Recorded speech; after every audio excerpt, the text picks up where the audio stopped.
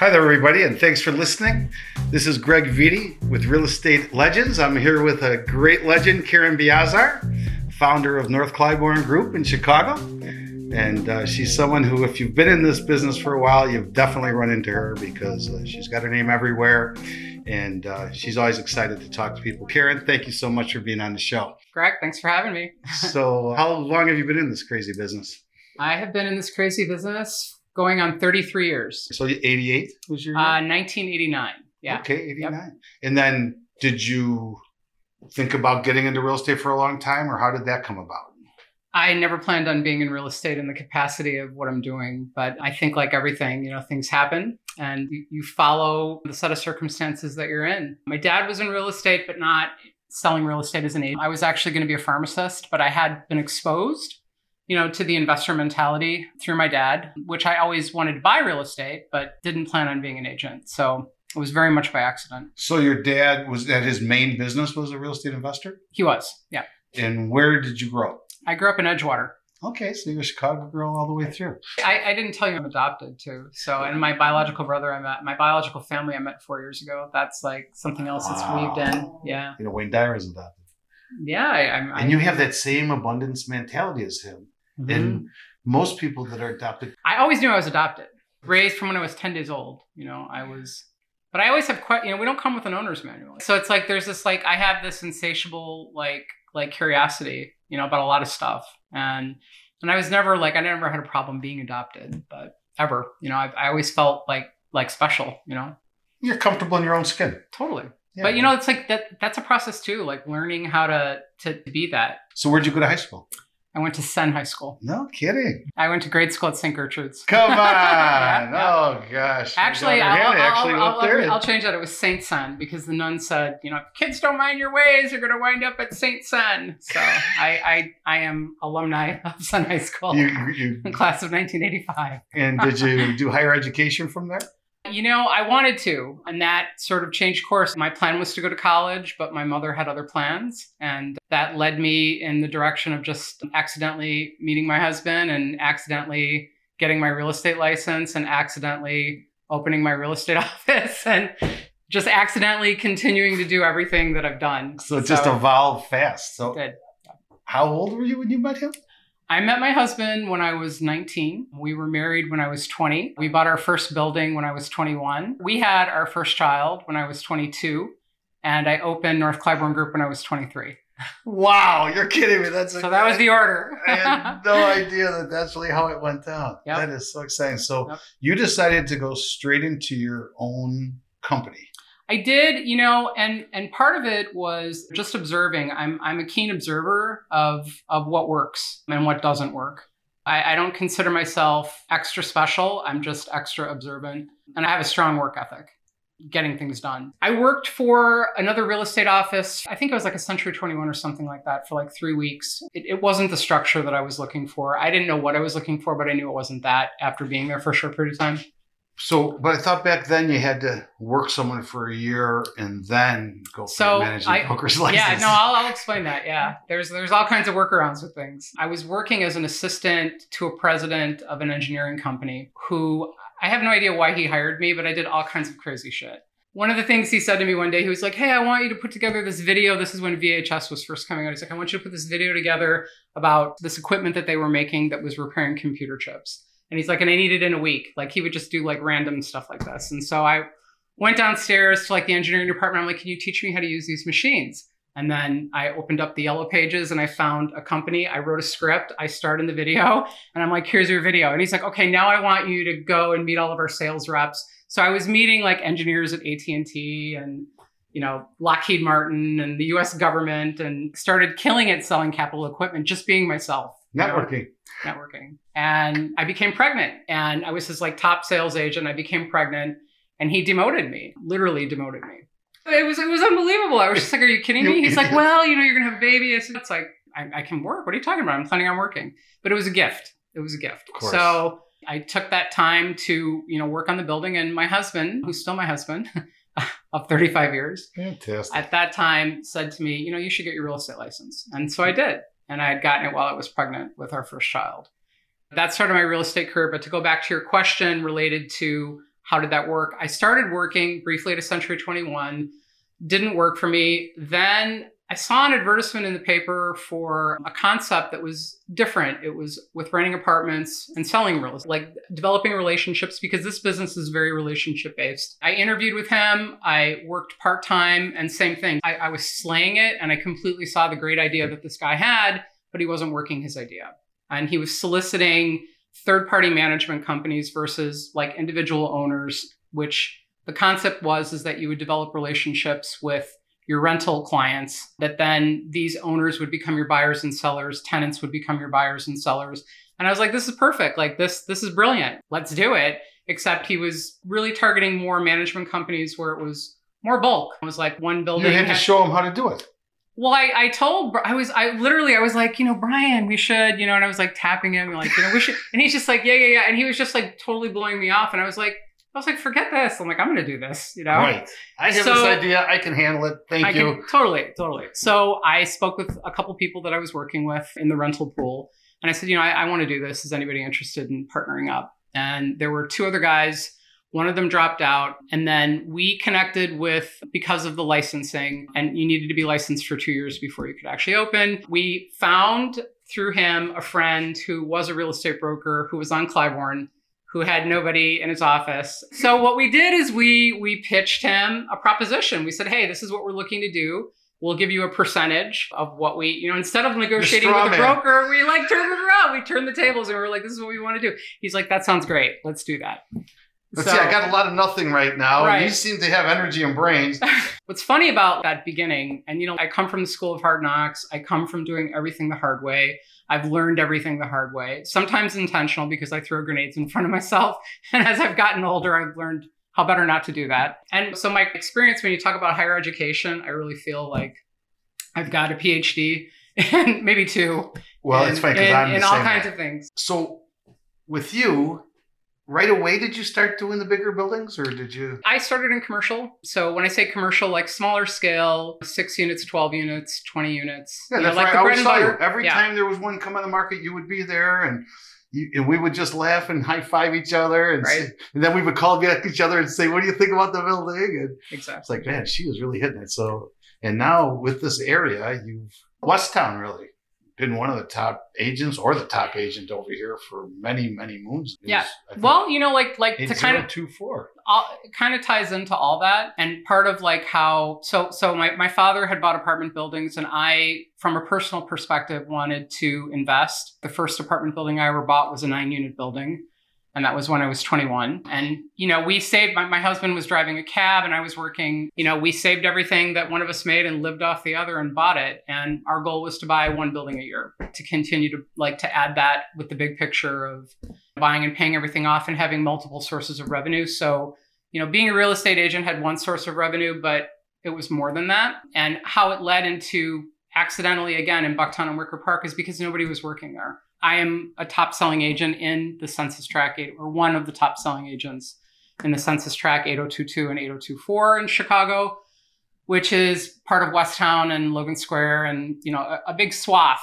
But I'm also, we've gone farther than that. Oh, you're all over the south side. Yeah, we're all over I see your signs we're everywhere. So I didn't want to pigeonhole you there. No. Sorry but if I did do that. No. But starting there, I came there by accident also. And I saw a unique opportunity. There was a lot of opportunity in terms of proximity to the lake, to downtown, to public transportation. It was like a spillover from everything else, and nobody was working there, and everybody wanted to be communicated. I was like, let's go. And a gorgeous building stock. I mean, all these beautiful buildings, these bigger lots, these corner. I mean, just walking here. So what I did for the first 7 years is I was cold calling. I cold called every day, and I'm not kidding you, every day for probably, it was about 7 or 8 years.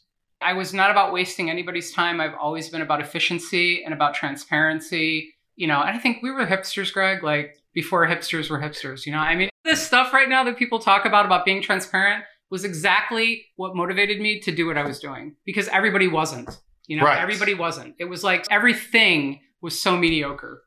And I was like, I can do this way better. Yeah. And not only that, you'll answer your phone and you'll be honest with people. And I remember calling you and asking you, yes, I do have a building. I will show it to you tomorrow, but you have to pay full price or it's going on the next day. And I work in the best interest of my client. But I'm also like, I'm direct with whomever I'm working with. But you're fair with you, and you know I'm someone fair and else tough. has got I'm fair and tough. People have told me a lot that I'm fair and tough. Should and be. It's like I think those are balanced qualities. I mean, that's how I see it. Well, and you've been very successful in doing that. So it's your first year, North Clybourne Group. You open the doors. We're in 1990 right now. Yes, that's right. 1990. We're in 1990. Yes. You're negotiating with this gentleman about getting in there. I can just tell. Oh God, this bubbly. His name was Ronaldo, and the guy who owned the building, his name was Henry Chen. I remember that. And it's just funny, all the cast of characters that you meet, So when we started North Clybourne Group, we were sharing office space because of licensing. And we started with an office on Clybourne. There was a gentleman who was a broker, now would be a managing broker, who had office space and no people. And so we came to him with a proposition that we wanted to open a rental agency under his license, that we would give him a percentage of what we would make. And I had met an attorney by accident in the rental agency who put all this together, a partnership agreement and all this stuff. I was going to ask you if you had a partnership agreement. That's great. I mean, I did everything like the right way, but it was like everything's by accident. You just keep moving forward. So we put everything together with him. He agreed, but he never signed the paperwork. It's okay. We just started. We started and literally we took over his office. You had the spirit of the agreement. And that in we real had estate, I was 23 years old and I didn't know any better. I mean, I knew that he needed to sign it, but I mean, I didn't push him because it was like, we were just moving forward. And I would ask him every once in a while, like, hey, you going to sign that? And he's just like, oh yeah, I'll take care of it. And then he would just hit us up for money, random money. Give me this, and I would just give it to him because I'm working and I'm focused on what I'm focusing on, which is generating revenue and running a business within his business. And I had been taking classes intermittently because that's how they offered them. So I was almost there. He's like, I'd like to talk with you. I said, sure. So we went out to lunch at Goose Island. This is when Goose Island first opened, like literally first opened. And he's like, so that deal we had when you first came, I want to go back to that. And I said, I'm happy to renegotiate with you. I said, but that wasn't a stock option. Like that deal was on the table. You asked me to keep giving you money. I've done it. Now you see that we're successful and now you want to go back to that. I go, that's not really fair, And he's like, if you don't want to do that, you're going to have to leave. And I said, that's okay. I can do that. He's like, well, you're going to have to leave very quickly. I said, no problem. That's fine. And so literally within a week, had a friend who was a licensed. We did a joint venture together. I cash advanced all my credit cards and I opened our office at 523 North Avenue, which was the only retail space. The building was completely vacant, but we took it. And Tom Gibbons was my landlord. Are you kidding? Irish guy, Tom Gibbons. Yeah. He's like, oh, Karen, he talked like that. He would come in and have coffee with us every morning. The rationale in my head was that I can pay everything off with a loan, from the bank because I'm a woman-owned business. So I paid 18% interest, put all this together, and then applied at my bank to get a loan to consolidate that debt. They said no. It took 3 months. It took 3 months of them jackbagging me around. And I wanted $20,000. And they're like, yeah, no, after 3 months, they're like, well, I'm sorry, you're a service-oriented business. I said, well, why didn't you knew this from the beginning? Right. Like, what are you talking about? I said, I'm a woman-owned business. I actually feel like you're discriminating against me. There you go. He's like, would you like $10,000? I said, I'll take that. I love it. And took it, paid off part of it. So then my business partner, the guy who was asking to get listings, we're renting apartments still, like that's what we're doing. Sometimes people then, because we didn't have Venmo and all these wonderful ways to pay for things, they would pay in cash. And unfortunately, he decided to take an apartment rental in cash and keep it. And, or maybe thankfully. Probably thankfully, yes. Yeah. Probably thankfully. Get rid but of he him. did, and I discovered that, and I said, I'm sorry, I can't work with you anymore. I said, I can't work with somebody that I don't trust. Right. And so I told him, I said, this is either going to be where I buy you out or you buy me out, or we close and it's an accounting procedure. See that tight? Like, it's this, this, or this. That's it. Yeah. Not this. ABC. It's this. That's right. And he took the buyout and I was on my own. And I fulfilled my lease obligation, but was continuing to work in Bucktown and Wicker Park because that was an area of opportunity. And then I moved, after I finished my lease, I moved there. I cut my rent in half and I was looking for new office space. I moved there, found that office space, but wanted to buy a building. Actually, the building that our office is in right now on North Avenue, we bought in 1994.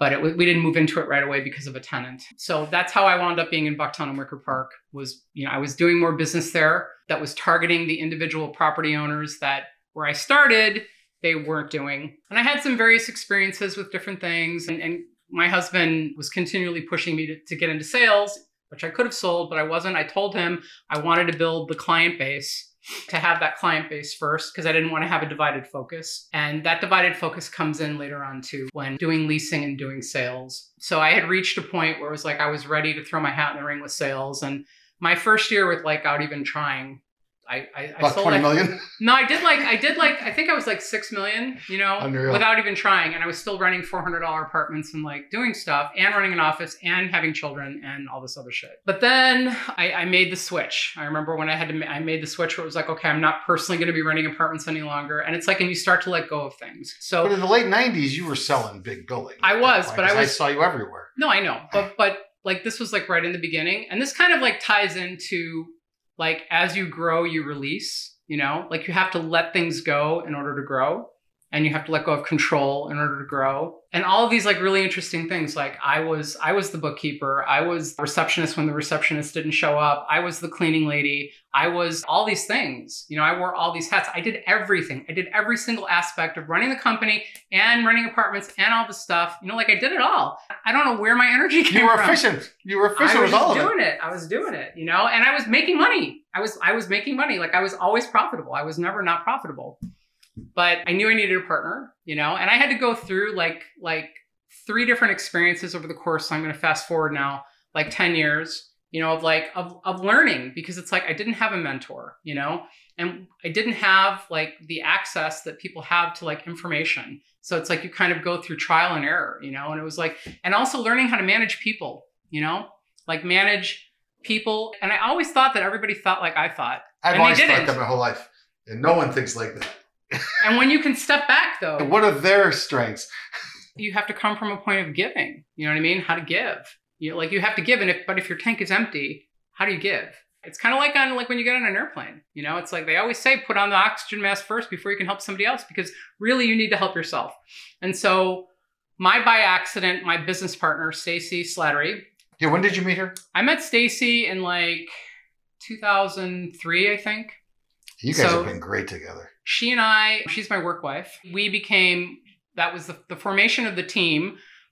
The team started in, I think it was 2003, and she's going to kill me. It's 2003 or 4, but I think it's 2003.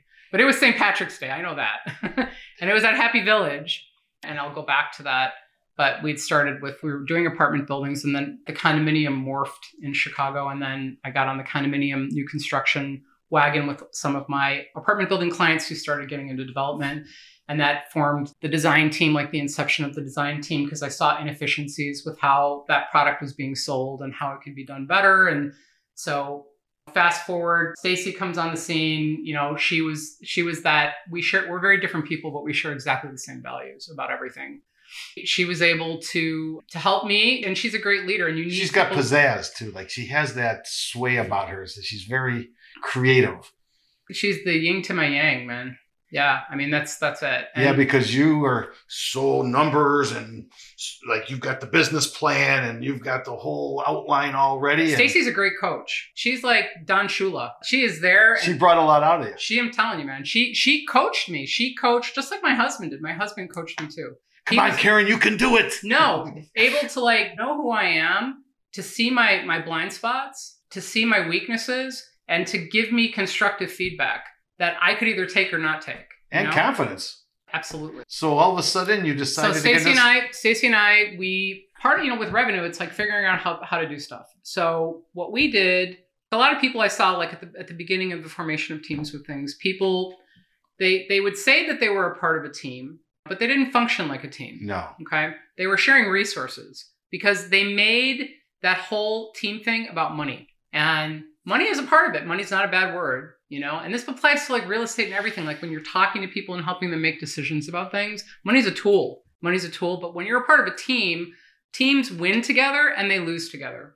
And how people win together and how people lose together consecutively over and over and over again win Super Bowls or win championships, because they have to have that amplitude for the big part of the team. And it comes from the top down. It comes from Stacy and I and leads to everybody else. So, but at that point I was, the leader, and it was like figuring out how to do it. How I felt that everybody would have an interest, like a vested interest, is everybody had to have financial ownership in what was happening with every single transaction.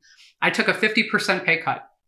I made the decision. I said, I'm going to reduce my pay, my commission split by 50% to create this situation where everybody, and we designed it for every single type of transaction, that this person, you get this, you get this, you get this, no matter what happens, this is what everybody's roles are. This is what everybody's doing. Okay. It was an idea that grew into something really incredible. And they all said to me, they're like, are you really sure you want to do this? I said, I am 5,000% sure, because I see the end goal. Like, I see it. Yeah, you could do so much more. Your volume could go way up. But you don't have to do it all. You have to be willing to, what you have to be willing to do is you have to be willing to delay immediate gratification. People, like, they want everything now. And it's like, it's so much better. It's so much more quality if you can just wait a little bit, just wait a little bit and see. It's like investing. When people are like, oh my God, I'm paying too much money. You're investing. You are making an investment.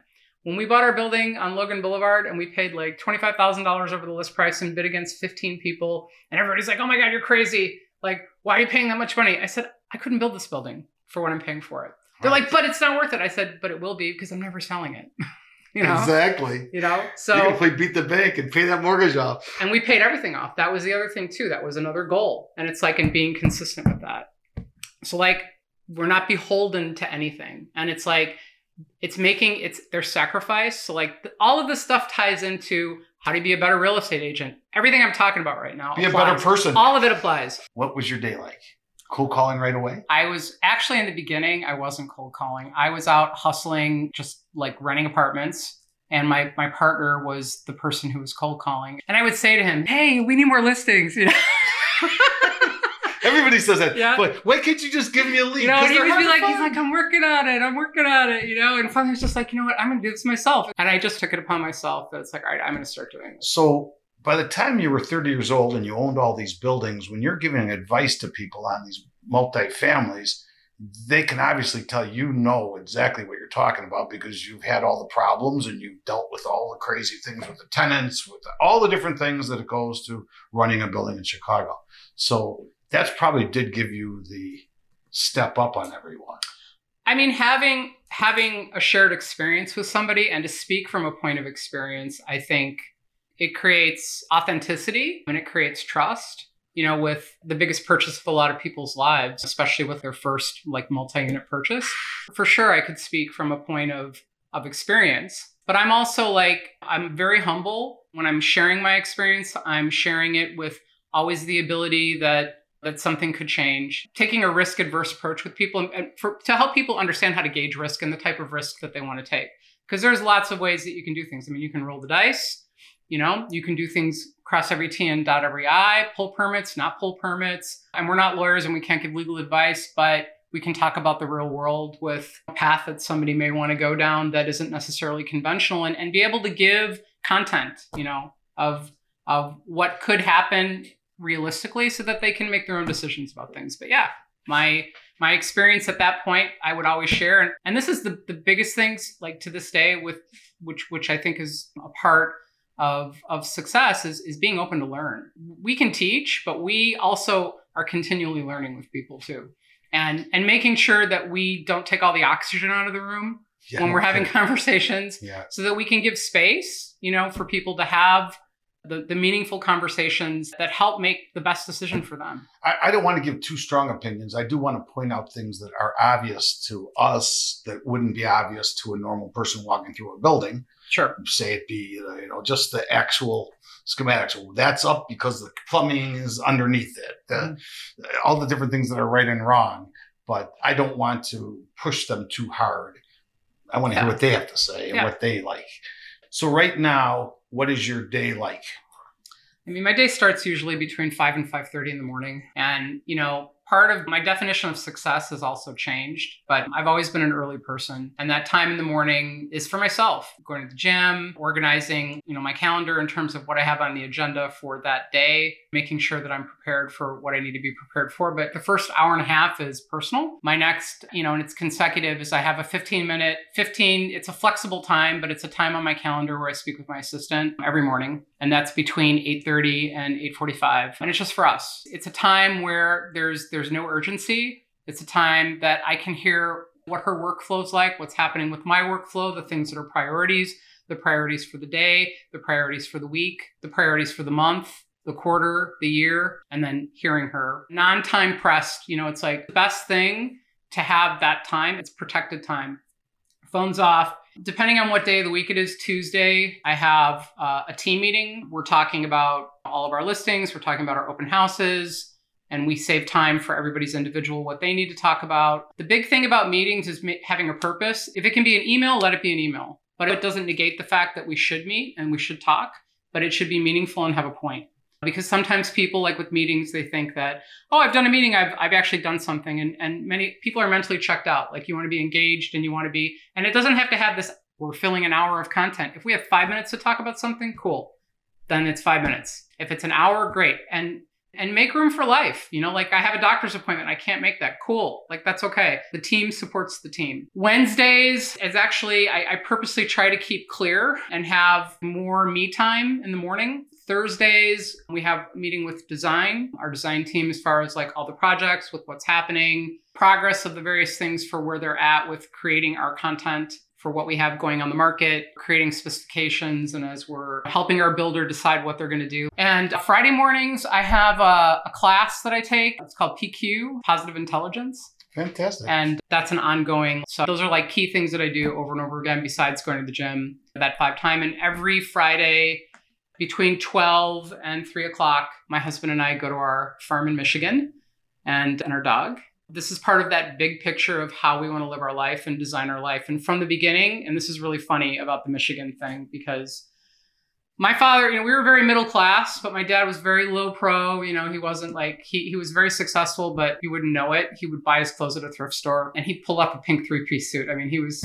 sharp, but we had a summer home in Crystal Lake. So I grew up in the country during the winter, during the summer, and then we'd be back home. And it left a huge impression on me. So when my husband and I got married, he was driving a cab. I'm working for the president of this engineering company, and I had a dog, and we were, going to get together. He's like, yeah, dog belongs in a doghouse. And I was just like, what do you mean? He's like, I can't live with a dog. We have a dog now, by the way.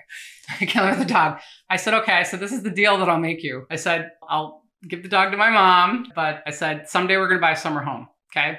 And he's like, okay, deal. And I would drag his ass around. I mean, because you have to visualize things. You know what I mean? You have to visualize things. And manifesting. We bought our first building, and it was like, we didn't have the money. It didn't matter. It was like, was going to Indiana. I was going here. We were all over the place. Fast forward 17 years.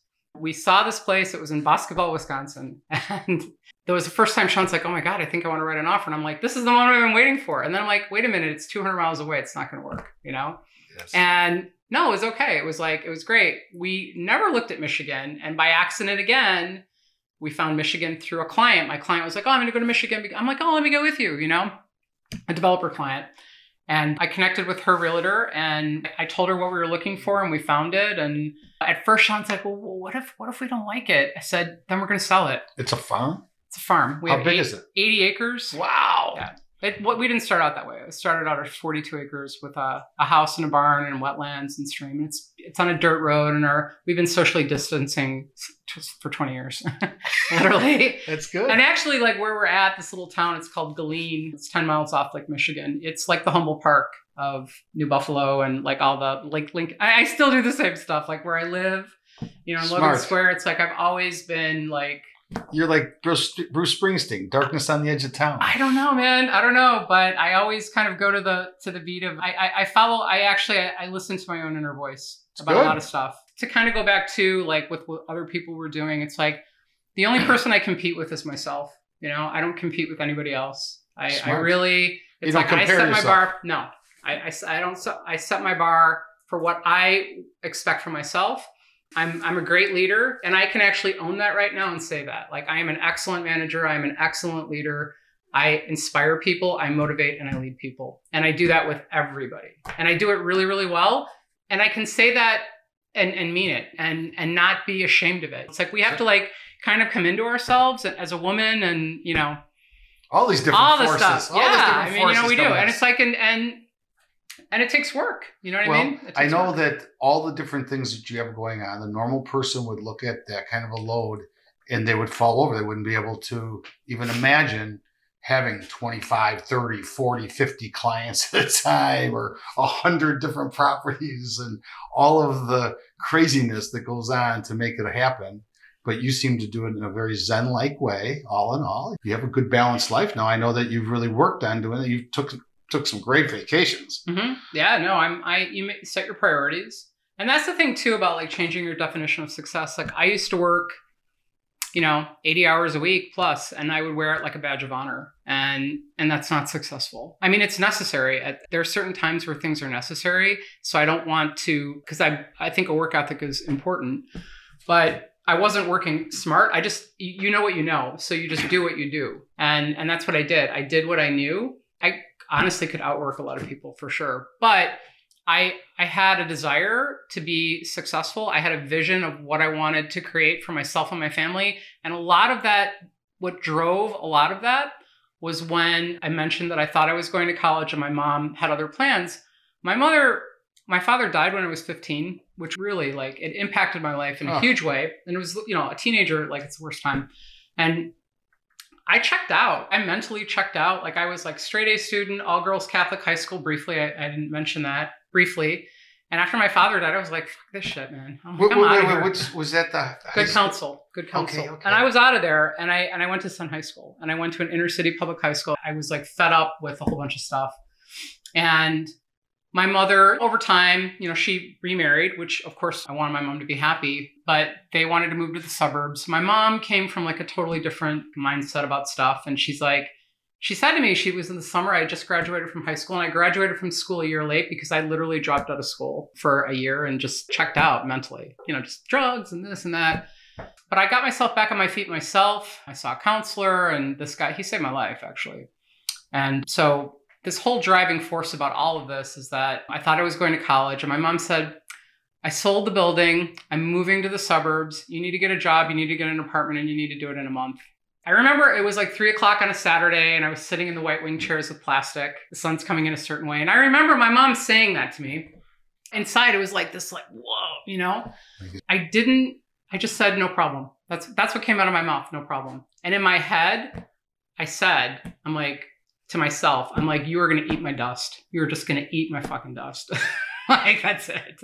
But you're a very disciplined thinker. So I'm sure you went to work in your mind right away. You had lists and plans. I got a garden apartment paying $280 a month. I had a bicycle, a Schwinn 10-speed that I rode in the snow to work. I bought all my clothes and all my shit at garage sales. And I was on a cash basis. And I was like, I'm going to make it and it's going to be okay. It's a mindset. It's a pivot. You have to like harness the power of your mind and see everything as an opportunity and not see yourself as a victim, and at that point, I did not see myself as a victim.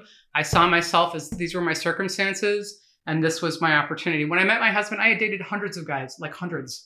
So like when I met him, practiced, you get to know. Seriously. I mean, it was funny because when I met him, we were playing volleyball. We met playing volleyball.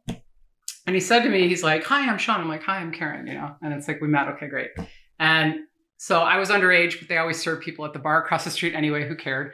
And we went, I was sitting with my friends. He's sitting with his friends and he's like talking to me and he's like, do you want to go out? I said, okay. So we went out on a date. It was very uneventful. It was no big deal. And then he called me up again for a second date. And I was like, I just want to be friends. He's like, I have enough friends. Thanks. And like the way he said it, it was like the way that he rolled that out got me. Because if he did it the wrong way, if that inflection was off just a little bit, swear to God, wouldn't be here right now. It was like, it was with a period. Just how he did it, it wasn't like, it was like, not what I want, 3 weeks went by. It hit me one day. I don't know. I was like, okay, we have nothing more to talk about. Bye. Whatever. And 3 weeks later, it hit me. And I was like, why did I blow this guy off? And I picked up the phone. He's the right guy. He was the right guy. And this is before computers and everything. It was like, I had this little piece of paper. I found it somehow with his phone number. Don't ask me how. It's like divine intervention. Exactly. So called Sean and was like, hey, you want to go out? He's like, as friends? I'm like, no. And so fast forward, we move in together. Your heart's bounded right away, huh? And things aren't perfect. Everything takes work. It's No like people kidding. talk about, they're like, hey, it's like, how did you do this? You know what? It's like, you compromise. You have to be honest. You have to be transparent. You have to be clear about what you want to do. Clear in the sense of like a core vision with all that.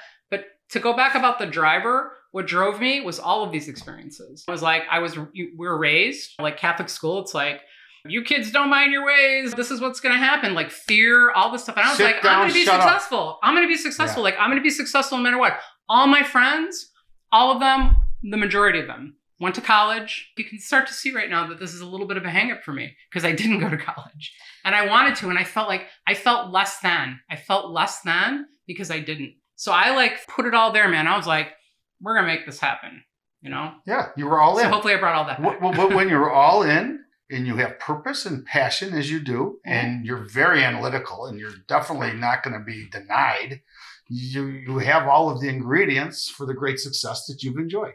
And you deserve it all. And I think that that's an inspirational message for people that are listening to you, trying to find out how does someone like her get all these signs up and keep this all together and organized. I remember when we did that deal on Beach, and you were so organized with the way you did the spreadsheets of this and analyze it. I thought, oh my God, if I had to do that to every one of my listings, I would lose my mind. How's she going to do it? It's how you learn your listing though, No, believe me. Really. And that's the thing too, like before people did stuff like that. Now it's really easy to plug anything into a spreadsheet and brand it and do all kinds of beautiful things and this beautiful brochure, but nobody was doing that. You know what Joe Somerville would do? And I love Joe Somerville. He would take a recorder, and as he's driving, he would talk about his listings to himself, and then he would play it back. Mm-hmm. And he said, Greg, when you play it back, then you've listened to yourself talk about your listings. So yes, I definitely do a very Zen thing, and I always have. Before I go into any appointment, I try to center myself and think of all the positive things I want to have come out of this appointment and try to not overtalk it and just really get a connection. And I know that you've got so many connections now. So how long do you think you're going to stay at this level? And I'm always going to contribute. Retirement's a pretty fluid thing. So I'm at a point now, and I've been working on this. This is part of like when we talk about work-life balance and like how you make these transitions. I had reached all my goals when I was about 37. I hit everything that I wanted to do. So I coasted for a little while. And then I had to take another growth. I didn't have to. I chose to take another growth step. And, in those growth steps, again, it's clarity. You have to be clear about what it is that you want to accomplish. And what I wanted to do was to take more things off my plate, work where I could best serve in no particular order, but to serve my company, my team, myself, my family, and where I could best serve them and all these things with purpose based on my strengths. Doing administrative tasks is not beneath anybody. I think it's important for everybody to learn how to do stuff. The people who start as a janitor and then work their way out to be the CEO of the company, it's like they're learning the inner everything about the company. I'm not saying you have to. I think the thing too is like in order to grow and in order to be able to like lean in and lean back at the same token, you have to teach. You have to take a teaching mentality and you have to be able to duplicate what you know with other people. And you also have to give up control. You have to give up control in thinking that you're the only person that knows the best way to do something. And you have to allow those people to fail. And then you have to look at those failures as a learning opportunity to teach them the insight. So you're not giving them a fish, you're teaching them to fish, And when you create that culture with your team, then your team can support everything that you as a team leader are leading, bringing in new business, the direction, and also with purpose and with your brand, but also having your life. My life, I've made a lot of sacrifices. I can't get back missing a school play. I can't get back missing family vacations. I can't get that stuff back. But I can choose right now, and I think COVID's taught us a lesson too, how to be more empathetic with everything, and having more understanding, more reasonable, Well, and also, everything's not so important. You don't have to go to every concert. You don't have to be flying around everywhere all the time. You could just stay home and enjoy it. So what other kinds of hobbies have you gotten from the COVID? I wouldn't say high. I think I've become even a better version of myself through COVID. Having the ability, you have to adapt, you have to pivot, you have to change how you're looking at things. Handling people's stress, which we always do. One thing that I've found with myself as I've become a better version of myself, because I'm willing to get to know myself. When I say willing to get to know myself, it's like a lot of times what I see with people, like they're great agents, but they're working in a state of urgency. They're not working in a state of clarity. Having a good baseline. That's the structure, you know what I mean? Of like setting time aside and being organized and having certain things. A lot of times like, oh, I don't have time to do that. I don't have time for that, like that 5 minutes. But that 5 minutes of whatever it is consistently that you're doing every single day builds habits. And I think it's building good habits. It's not working in a state of urgency. Coming from the right place. Yeah. I mean, we all do have a higher power. Yeah. It's no joke, and we can tap into it at any Totally. time. And I know that you do. Yeah. So do you meditate? I do. Yeah. How I meditate every day, twice a day, in the morning and in the evening. I also do this thing. So I was mentioning about my positive intelligence, they have a thing called PQ reps that you do. So these are like 2 minutes 4 times a day, and they're topics. So it's basically like mini meditations. And I put it on my calendar. My calendar is filled in perpetuity at 8, at 12, at 3, at 6, and at 9. And it reminds me to do my PQ reps. And so I do. And then you build your mental fitness muscle. It's like, it's not only building your physical, you're building your mental fitness. We all have stories of like, hey, this day, like I can tell you today, like I had the craziest, I couldn't make it up. Like the crazy shit that happened today. It doesn't matter. That's not the topic, but handling it fluidly. Handling it without letting other people's stress affect your own personal, like where you're at.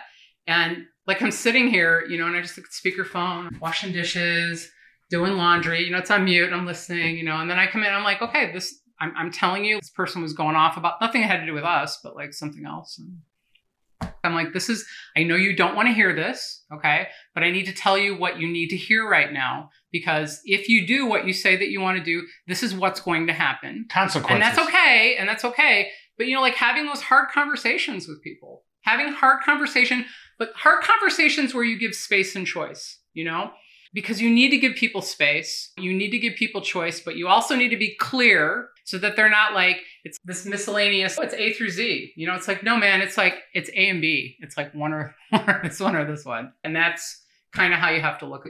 It all worked out. It's all fine. But it's like kind of letting go of that control, giving and keeping your zen with stuff was kind of what we were going back to. It gives me goosebumps just thinking about the transformation from being in the spot where you're kind of mad at the world, you're frustrated, you haven't forgiven yourself yet. Mm-hmm. You haven't forgiven all those others. You're held down by all this stuff. And most people don't think about that, especially if you get in real estate, you get 10 listings and you get 10 buyers, and then you're just run. Before you know it, you really don't have good relationships with people, and it's just all hollow. Mm-hmm. And so who's going to stop that mess, and how are you going to get to a zen place? We are in control of our own thoughts, and we choose how we want to feel. And when we can really harness and understand the power of what that really means, that's true power. When I go back to my mom in the white wing chair telling me that story and like the things that drove me, my foundation, I wanted to be successful, but I didn't want it at any cost and expense. I was very clear, like in my head, I wanted freedom. I wanted choice. I wanted to do everything because I choose to do it, not because I have to do it. You know, that's it. Amen. You're there. Like I choose to do stuff because I want to do it, not because I have to do it. I'm marrying you because I'm choosing to marry you, not because I have to marry you. I'm opening this business, not because I have to, because I want to. And every decision that I make that way. If it doesn't meet that bar, then I don't do it. Fantastic. You know, and it serves me. All of it applies. All of it applies. Like everything that I'm taught, it's being consistent, having good habits, delaying, you know, instant gratification. Self-responsibility. 100%. And you put that out there and people gravitate to you. I mean, they gravitate to you. The relationships that I have with people are so deep, you know, they're so deep, not because I send them dumb emails or because I send them stupid calendars. I don't do any of that shit. And I've never done any of that shit. You know, it's like having meaningful interactions that speak to what's important to them, being available, like as a resource to them when they need it, being consistently showing that I am their advocate. And not an advocate where you're confronting. And I see this sometimes with like some of the younger kids, and I think everybody's awesome, but I like people who aren't experienced yet, or even people that kind of get where they think they shit diamonds and they don't shit diamonds, like they make a certain amount of money. They're like, oh my God, I'm shitting diamonds, It's like, you're not. You're not. Right. And it's like how you manage that power, because you start to make money and you see it. I see people when they make about $175,000, that's when they start to think that they're shitting diamonds. Yeah, they really change. It's a tipping point. It's a tipping point. It is a tipping point. It's like men when they turn 27. When they turn 27, they commit. And if they don't by 27, they don't. That's it. This is what happens, and I bet you could talk to a lot of friends and you'll see that. It's like 27, that's when it happens. So. Well, Michelle's 26. She's ready. Right? The other thing too, like advice-wise, what I've always done with people and like the things that have contributed to my success is that I'm always myself, okay? I'm not afraid to drop the F-bomb, not because I think it's cool, but because it's expressive where it needs to be expressive. I'm very candid. I'm very to the point. Like I'm very to the point mostly about everything. I can tell a great story, but I will get right back to the point and tie that in and you will see it. I'm consistent. I think I said that. But you are. No, I know you are. But I like that you answer your phone. And I'm accountable. I'm very accountable. And I'm not accountable like in a militant way, but I'm accountable. If I say I'm going to do something, I do it. If I say I'm going to follow up, I follow up. Whatever I say I'm going to do for somebody, I do. And I delegate. I've taught people now as I've grown, like I've understood the power of delegation. I sold, I think it was like 25 million maybe. And I say this like not hardcore statistics, but it was somewhere between 20 and 30. So I'll just say 25 without an assistant, and running a company and having 2 children. And yeah. It's a lot. That is a lot. But a lot more transactions because at that period of time, it wasn't that big. And the other thing too, sometimes people, they want to hit the home run. I see this like baseball. Sports is always the best for everything. It's like singles and doubles win the game, man. It's a long season and you don't hit a home run every time you come up to the plate. Well, sometimes you have a bad quarter. Yeah. I can always tell that when I've had a couple months that are less than stellar, but I've been really pushing hard and calling a lot of people and really finding what's going to happen. I know that next quarter coming down is going to be a fabulous quarter because I've got all these exciting things coming up. The other thing too, like having a down quarter or having a down market is a real opportunity. For sure. I mean, like they always say, it's like we need a good recession. And I don't want to say that like lightly, but any kind of dip in the market that goes down, it culls the mediocrity. And the people that are really good really fortify even stronger relationships with people. They become far more valuable, and can be more valuable and really like deepen that line. And that's what we've done. I mean, we've continued to work our relationships. It's very relationship based. Money is important and money is a tool, but money isn't everything. And it's trying to make good, like fundamental business decisions about things and treating people the way that you want to be treated. As a company, we're not mandated to pay health insurance for any of our employees. We do because we care about them. And you want them to stay. That's right. You're a loyal person and you want them to be loyal to you. Yeah, that's my bottom line. I don't care. And that's the other thing too, is that I come from an abundant mindset. I know no matter what, I know I'm always going to be okay. Like I know I can work at McDonald's. I'll be fine. Like really, like that's just how, yeah. I mean, I just really feel like that inner certainty, like I feel it. It's there, and I own that. With you and Stacy, so was she your big impetus to get after the new construction? No, I had already started new construction before Stacy, but what I saw with new construction was there was a gap. So my first condo project, there were 2. One was on Wood Street, 1542 Wood, and it was a building that a priest owned, and it was a multiple offer to buy it, and we did it old school style, like sitting in Cityscape Realty's office. It's now like right next to Road. Present your offers. Yeah, right. And the priest was there and he was like shell shocked because he was just like, oh my God, all these people, what's going on? So I presented our offer and I could tell by the way he was talking, like what was important to him. And I spoke to what was important to him because it was the truth. My client, who's a woman developer, also unusual at that time, I spoke to everything, how she was going to approach the building, what she was going to do, what our plan was, how she was going to restore it, blah, blah, blah, blah, blah. And he loved that. And I saw that and I was like, okay, I'm going to just keep going with that. Everybody went round robin. He actually accepted our offer and it was $10,000 lower than the highest offer. And he did it because of how I presented what my client was going to do. And then he goes, I need to pray on it, is what he told me. He said to everybody, he's like, I really appreciate everybody's time. He's like, but I need to pray on this. And before I can make a decision, I said, that's great. God only needs 24 hours. So we got that building, we did it. And what I saw in going through that process is developers, they like make a model unit and they're like this beautiful unit and then everything's an upgrade. And I was like, no. There was like this lack of account, not because they intended to do anything wrong. They just, they didn't know better. They know what they know. And then you're managing like this customer experience because you have a customer experience, you have a realtor experience, you have a branding experience. Before the sale. You want to build a brand for your client. So in going through that process, I saw, I'm like, oh my God, we need to create a system that creates this accountability. That's a contract that goes with the, documents. And I started to see all the shortfalls and all this other stuff. So that's how the design team started. There was an administrative component to it. As things started to build, there was a design component to it. And a visual component to that. And so then we hired somebody because I was the person plus doing everything else. Then I was adding more shit. But you would jump in when the architects are designing. Yeah, no. So you could say, no, you need a bigger bedroom. I'm talking about the time though, Greg, in the beginning when we didn't have any resources. Like I'm the janitor, I'm the accountant, I'm everything. And I added one more thing. That's like 1995. Okay. Wow. Now I can sit down with the architect and say, hey, let's have a Zoom call at 2:00. Right. While I'm doing 500 million other things and you won't know. And you'll still be spot on. That's right. And you'll be spot on. That's right. But it built, it was like connecting the dots. What we started doing is I ran into through the same builder. There was a house and I remember the zoning was wrong.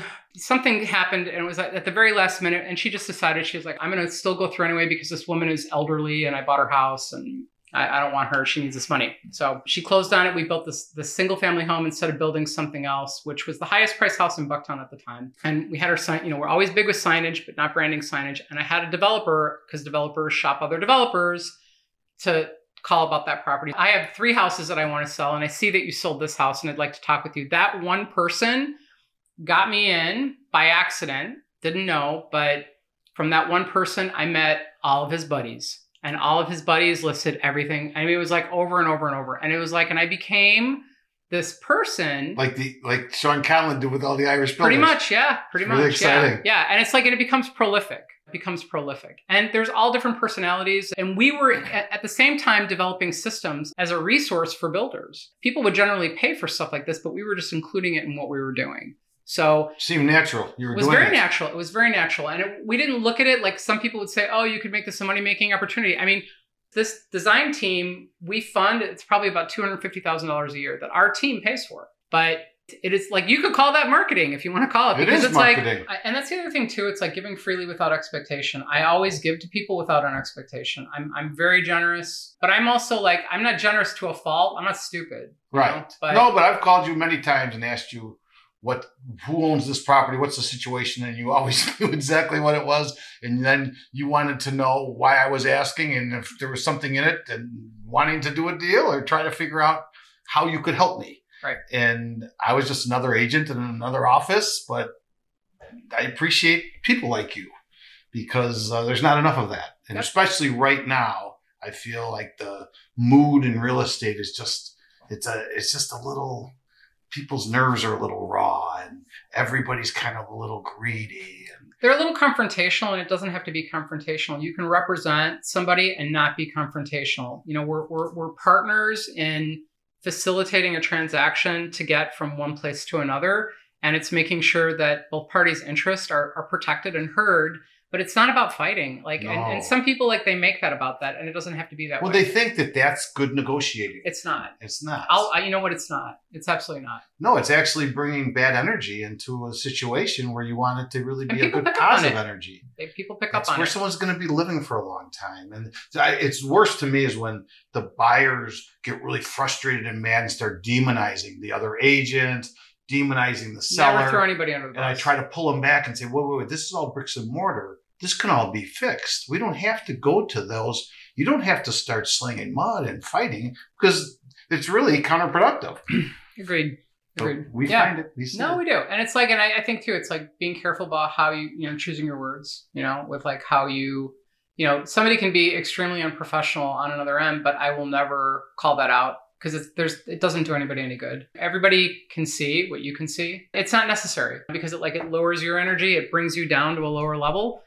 And it's far more important to be professional. Be real and accountable, but professional. So the story I wanted to tell you was about with relationships and meeting people. So you meet people the most random place. So there was a bar called Happy Village, which is still there. And Alice, she was the owner of Happy Village before she died. She was like my grandmother. I loved her. We would go on Friday nights and we'd have drinks and she'd be behind the bar smoking 10 packs of cigarettes and telling great stories. So there's just neighborhood people there. And this one guy lived across the street and he's like, "Hey, Karen, you're in real estate. Can you sell my building?" I said, "Sure," And I listed his building for sale and an agent from Jameson came and showed the building and this buyer bought it. And, it was very uneventful. I had my organized information of how I was presenting things like I always do, everything up front. And the guy was it was just kind of like when I met Sean, it was just sort of okay, well, whatever. When the transaction was over, a week later, the buyer called me and he said, "I just want you to know, I was so impressed with you, how you handled this, and this." He's like, "I want to talk with you about selling my building and my plan of what I want to do." I said, "I'm really impressed that you feel that way, but what I'd like you to do is make sure that you talk with your agent. Because I wouldn't want there to be any bad will or anything like that. I know that there's no ownership or propriety, but he's like, "No, I've already done that." He's like, and he's fine. And he knows that. I'm like, "Okay, cool." I just want to make sure.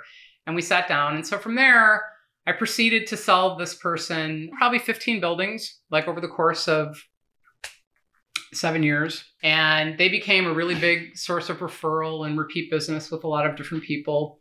And his wife is somebody who, she's lovely. And she had a client who was she's part of with wealth management, and they were doing a 1031 exchange. So this is how I did a $13 million deal. This is like a hat trick. Everyone deserves a layup. It was a layup. It was unbelievable. Whoa, it was one of those. Yeah. So Stacy and I, our desk, because we have this open office environment, we don't have cubes. She's sitting next to me. I'm standing here. And my client called me on the phone. And she's like, "Hey," she's like, "So I just want to know if you have anything. I have these people. They don't have a realtor, but they're looking for a 1031. And she started talking, and I was talking out loud, repeating what I heard and making sure, they'd clarify. And Stacy's talking to me like this. She's going, "Tell them, blah, blah, blah, blah." And it was there was this other building that was over in Ravenswood on Wilson that was a rental that we had rented. She's like, "Tell that building." So I'm like, "Well, you know what? You could flip them this, It turns out, that building on Ravenswood that they hadn't listed yet, we put the deal together with them from that one phone call. Nice. For $13 million. Oh. Yeah. Raven Lux. Yeah. Fantastic. Yeah. I mean, that was funny. Yeah, that was funny. And that was almost too easy. And I don't say that like sometimes you get something like that. But the point of that is that lead started in a bar. That kind of goes back to doing little things really well and seeing the opportunity and everything and not thinking that you're bigger when you're starting out, especially. When you're starting out, don't think that, that's beneath you to do something. It's consider it, do it. I remember selling a building, a 2-flat in Ukrainian Village way back in the 90s when I was first starting to just throw my hat in the ring. It was a rental client, and then he wanted to sell. And of course, that's exactly it. Called, let's sell. And the person who was selling it was like, "Oh," he's like, "So Karen, North Clybourne Group, I've never heard of North Clybourne." I said, "Yeah, no, we're a small office." He was from some big office, whatever. I'm like, "Yeah." He's like, "Oh, so how did you meet your client?" I said, "Well, with rentals." He's like, "Oh, rentals." He's like, "Oh, yeah, rentals are just so And I was like, "Mm-hmm." And in my head, I'm like, "That's why we're here, man." No, the rental is bread and butter. That's it. But people, they don't necessarily see things. And it's just they miss opportunities. I shouldn't say they miss opportunities by having these connections. Well, the opportunities that could grow for years. Right. I had one guy from a rental on 2218 Augusta, that address. It was a new construction building I've known for 30 years. And one of the leads that came was the guy who owned the Ace Hardware store. Actually, I'll tell you too, because that from this one rental, but from that one rental, this is actually even a better rental story. From that one rental, from this guy in 1991, was 2218 Augusta. I think that was the address. Fast forward 30 years later, referred me to his neighbor in Sauganash who owned the Ace Hardware on Ashland Avenue. I went to meet him because he wanted to sell. It was a big site for I forget how many lots it was.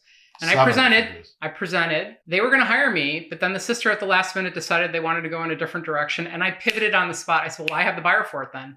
And I sold it.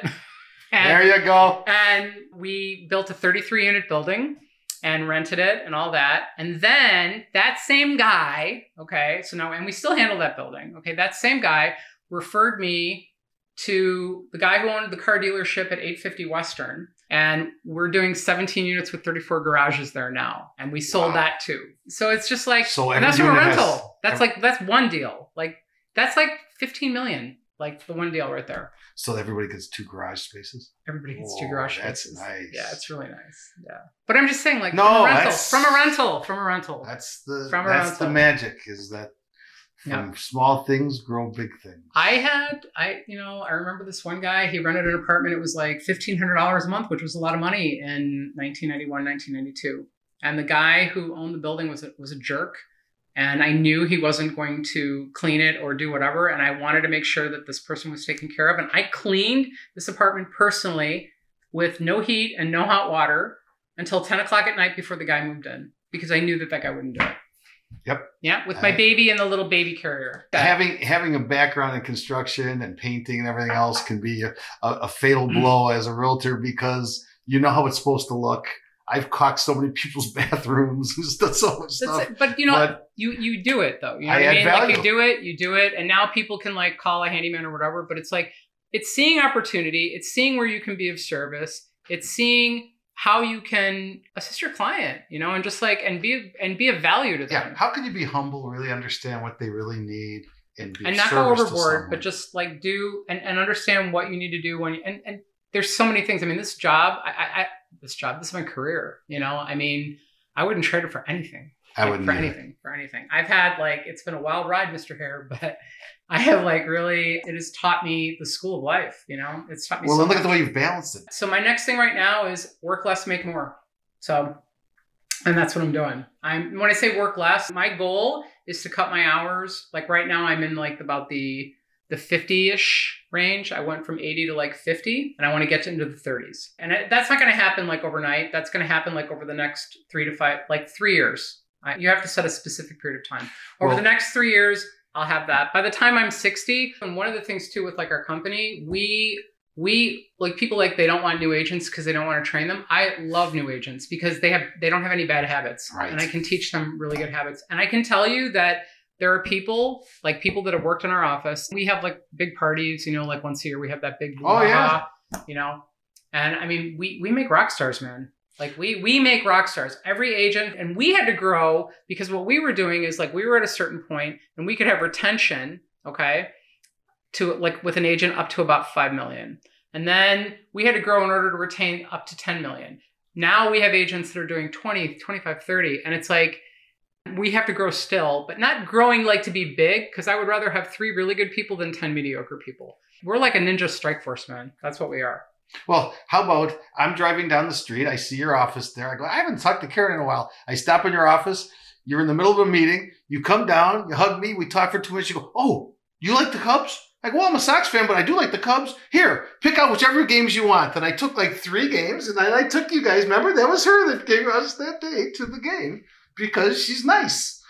And there is something about, and even though we're competitors, so people would think, but we're not. I've never looked at the other agents as competitors. I never have, but our companies look that way. It's not that way. It's kind of it's having the right mentality about stuff. Again, it's less is more. We work at the edge of our capacity, because it's when you're hitting that edge, you know, it's not it's laid back, it's you know, I'm working part-time. That's not it. It's we always have to push ourselves. We have to challenge ourselves in order to grow. And then it's really individual. And there are some agents where it's you know what? I'm really happy $5 million a year. That's great. There's nothing wrong with that, man. There's nothing wrong with that. It's and then do that, sell the best $5 million fucking dollars then, and have the best experience for everything. And any extra business that you get from that, refer it out and get other, hopefully stuff you're from doing that. it in the right way, that it's not taking you down and it's not one size fits all. People complaining about everything. Oh, this was bad. This happened. All reactionary. It's well, get on top of it.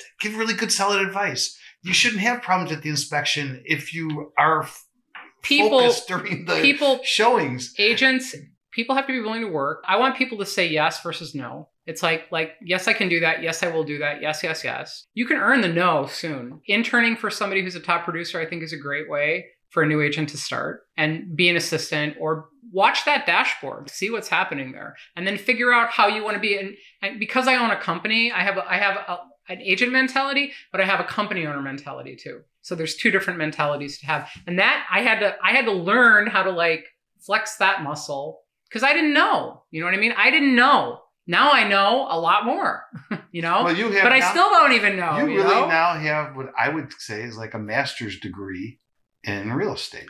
Maybe. Because you have the residential side, you have the commercial side, you have the investment property side, the new construction part. I'm diversified. You're I'm very diversified, and I'm diversified. not a one, and I understand like the different things. You with were that an and that's owner good. for a long time. You've managed a lot of properties. So it's a late date. Maybe Yeah. you didn't go to college, but you have. And I can see that you're definitely Yeah. running a great crew. Yeah, no, I'm happy. How No, many I'm really happy. agents do you have now? I like on our team, we have a core group of like probably 11. 10, 11. Like with them, like I'm talking support and stuff like that too. But we have our whole office is like a team. Honestly, we function, and that's also too because we don't have this cutthroat competitive environment. We have an accountable environment, and we support each other in like ways that. And it kind of goes back to like that same thing of what I saw from the beginning, that people were calling themselves a team, but yet not functioning as a team, you know? And that's the crew that we've got, that we've developed that kind of culture. But in our whole office, I think it's like 35, 40. Karen, thank you so much for being on Real Estate Legends. I know it's going to be a fantastic podcast with you on it. And hopefully we can get you back soon and get you on stage.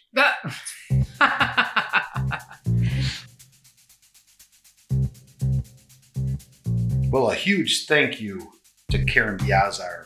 We'll be back with more stories from Chicago real estate legends soon. Thanks for listening.